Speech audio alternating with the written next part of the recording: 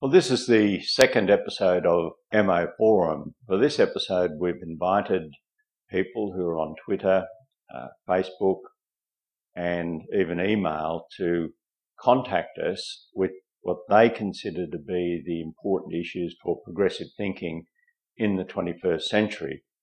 Thanks to everyone who has contributed. It's been both a strong and very diverse response, and I want to address some of the key issues that have been raised by you, and the idea then is to develop them further as single standalone MO Forum episodes. So this is to traverse the territory of the issues that you consider are the important issues for progressive thinkers in the 21st century. So we'll get straight into it, and the first is actually a cluster of issues, and they're around climate change and related issues of population, food, water availability and energy. So I'll deal with them in the one group. Later in this month, in the last remaining days of September, the fifth report of the International Panel on Climate Change will be released. It's already clear that that report will have even more alarming projections about the impact of human-induced climate change on sea levels and on the prevalence of floods, of droughts, of bushfires. It is very, very concerning, and for people on the conservative side to suggest that we should wait and do nothing because the science of climate change is not yet settled is extremely disappointing, to say the very least, and I think a betrayal of the interests of future generations if we're going to wait until there's not one scientist on Earth who has a view contrary to that of those who are very worried about climate change. We'll be waiting a very long time, and doing nothing in the meantime would be a tragedy. So the response, with a bit of irony here, of the progressive side of politics to this issue has been an emissions trading scheme. That is, to deploy the market to find the best alternatives to fossil fuels through the pricing mechanisms. It's interesting, isn't it, that the progressive side of politics argues for a market-based solution, and the conservative side of politics argues for a centrally planned command and control system. Here in Australia, the progressive side of politics has implemented through the Parliament an emissions trading scheme, and the Conservatives are saying they will remove that altogether and replace it with so-called direct action. Now, this is a centrally planned scheme where Canberra would tell businesses that it knows best, and it would actually give them money to do various things. In other words, instead of having the market work it out, technocrats in Canberra would do so.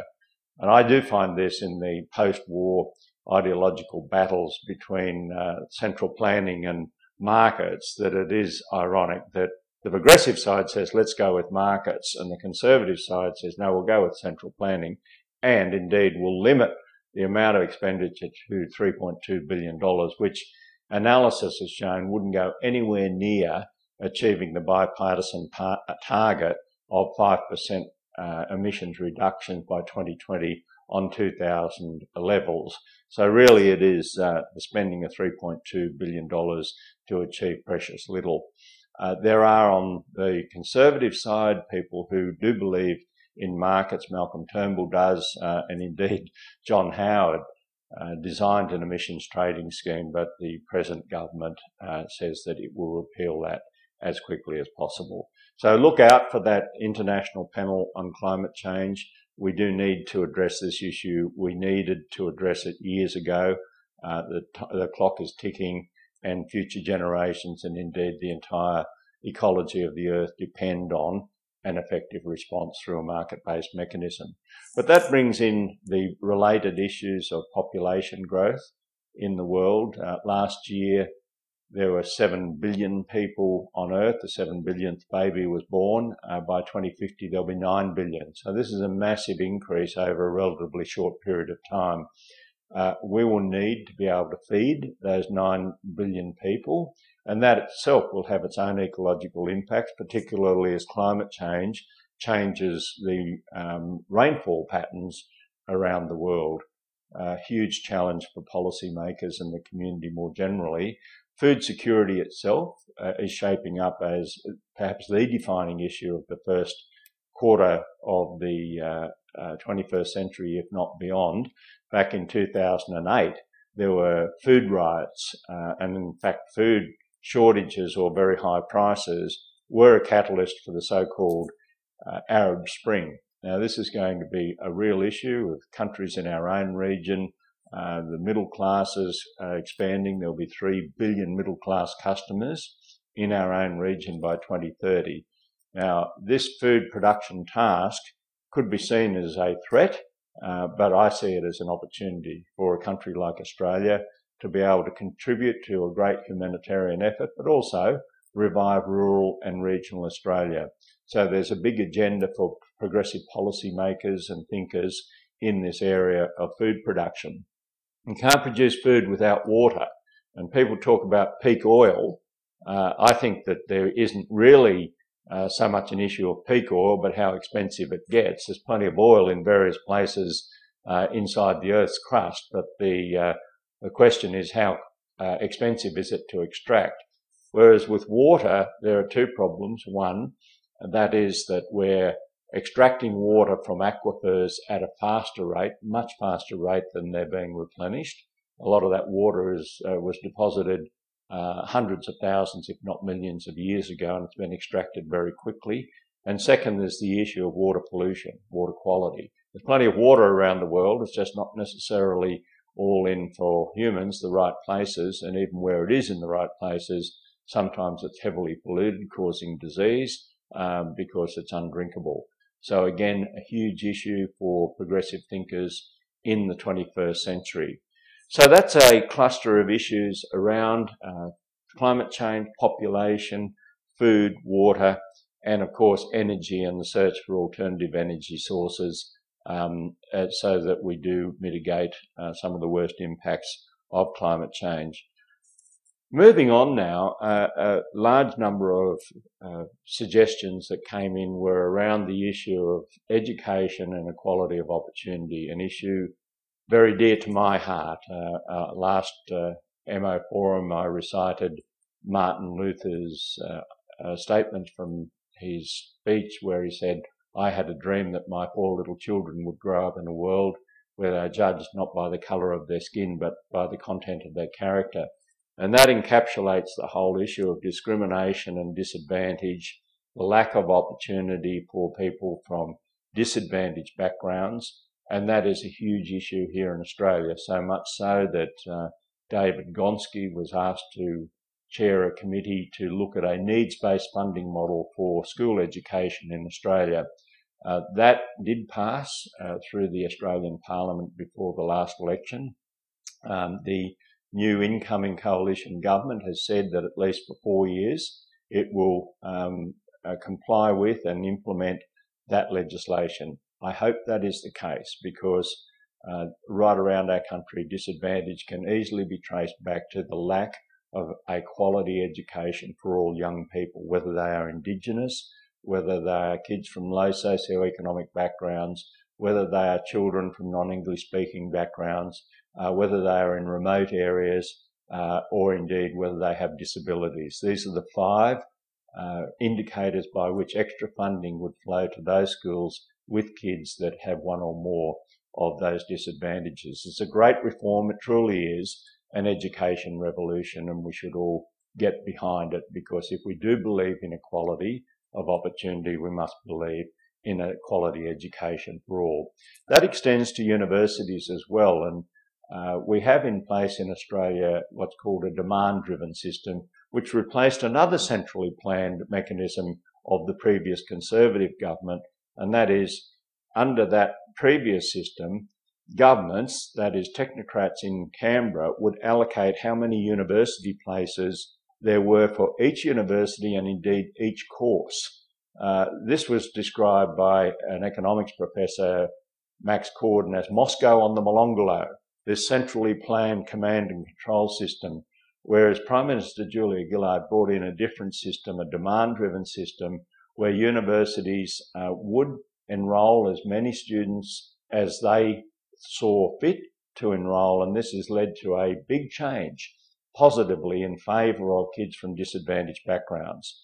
Now, since the change of government, the new Education Minister, Christopher Pyne, foreshadowed that he will revisit that. And interestingly, the new Prime Minister, Tony Abbott, has said that there is no pressing need to revisit the issue of compulsory student fees. And I hope he means also the issue of the demand-driven system, because this is giving kids who are the first in their families ever to go to university the opportunity to do so, and very large numbers are doing so. So again, if we believe in equality of opportunity on the progressive side, we believe in the demand-driven system, and we say no to the centrally planned Moscow and the Molonglo system, which is based on privilege, entrenched privilege and advantage, and doesn't seek to address problems of disadvantage.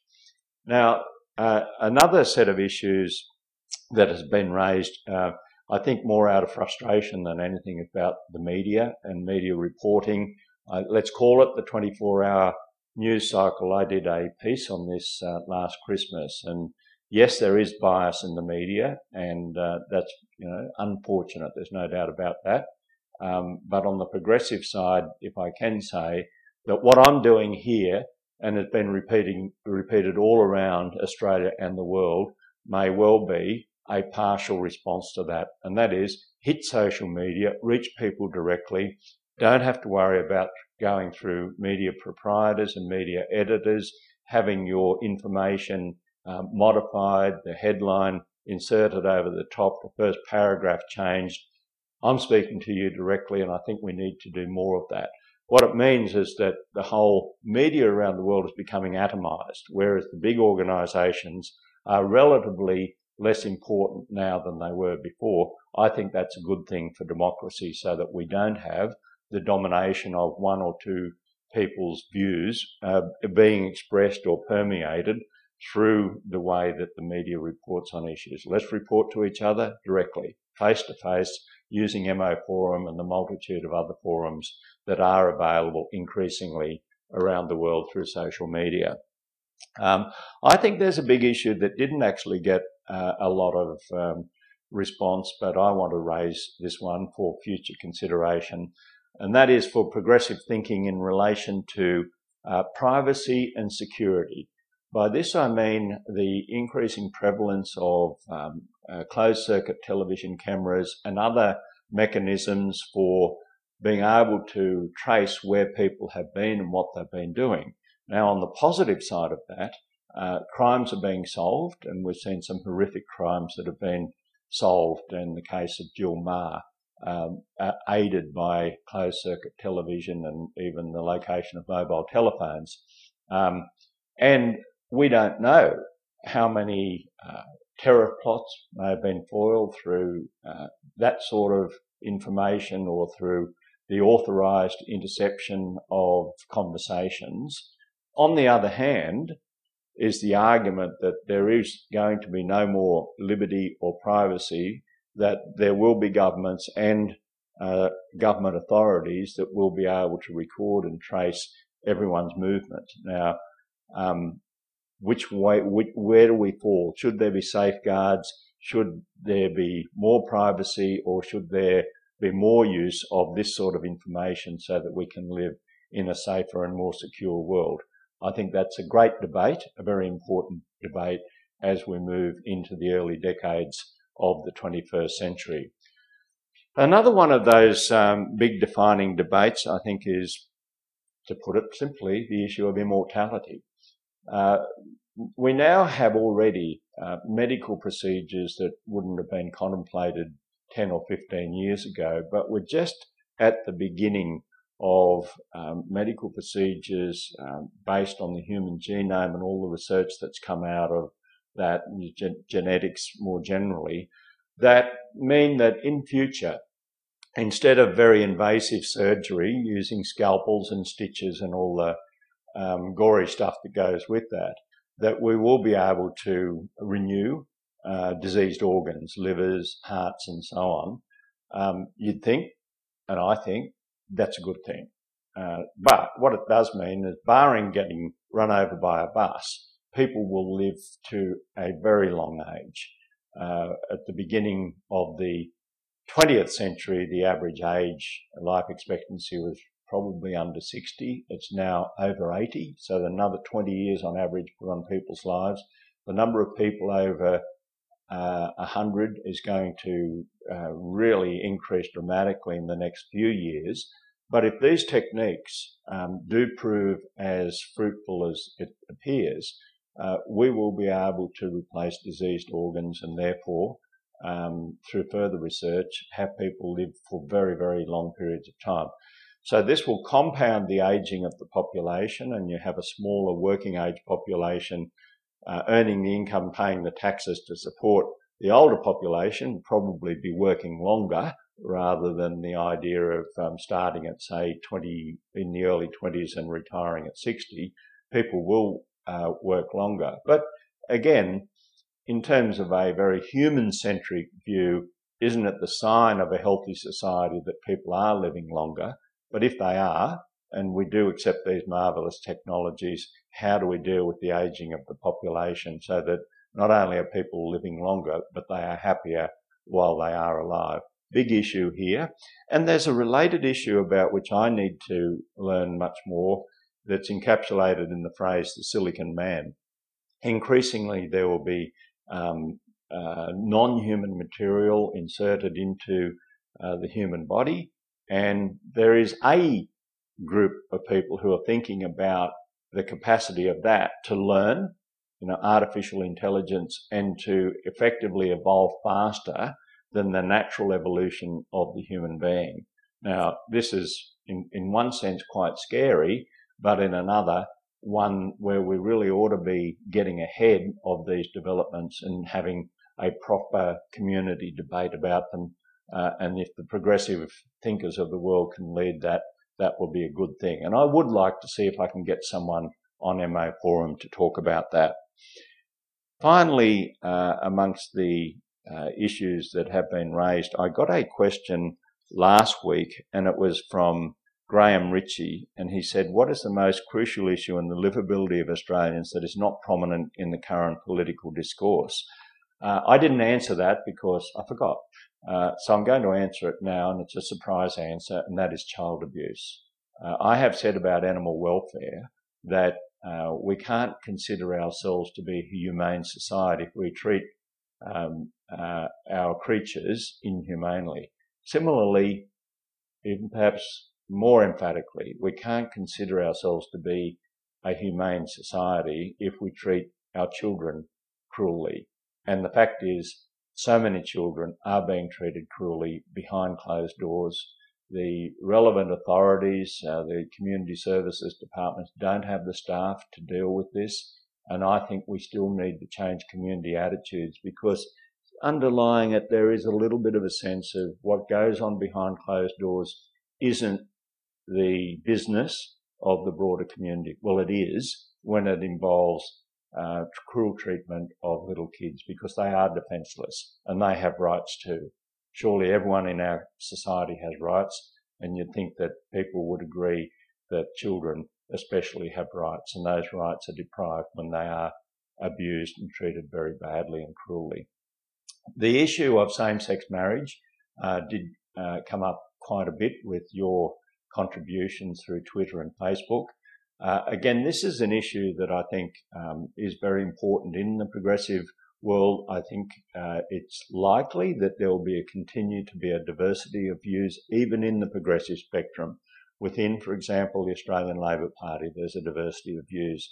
But it raises this issue: can we have, in the progressive side of politics, a range of different views on particular issues and still be regarded as progressives? Now, my view is yes. I think that for two reasons. One, the idea of tolerating different views and still being, if you like, in unity or kindred spirits. And two, the fact that the competition in the contest of ideas is on the conservative side, where they do seem to do that, where they have a very broad diversity of views, even going out to the hard right, and they have shown a unity of purpose that perhaps on the progressive side we haven't. So then it breaks down into Labor and Greens and so on, and we aren't presenting to the community as the sort of united force that nevertheless contains a diversity of opinions. I'm just putting that out there as a possibility for people to think about. Marriage equality as an issue, it will continue to be debated. It's not going to go away, and that's a good thing. I think these sorts of debates should continue. A little cough there, and I will say in closing that, as I said at the outset, the idea here is to get one or a particular topic that we've covered today and even some others, and then to go into more detail and perhaps have guest appearances here on MO Forum. I look forward to doing that with you. I've enjoyed this, and please get ready for episode 3 of MO Forum. Bye now.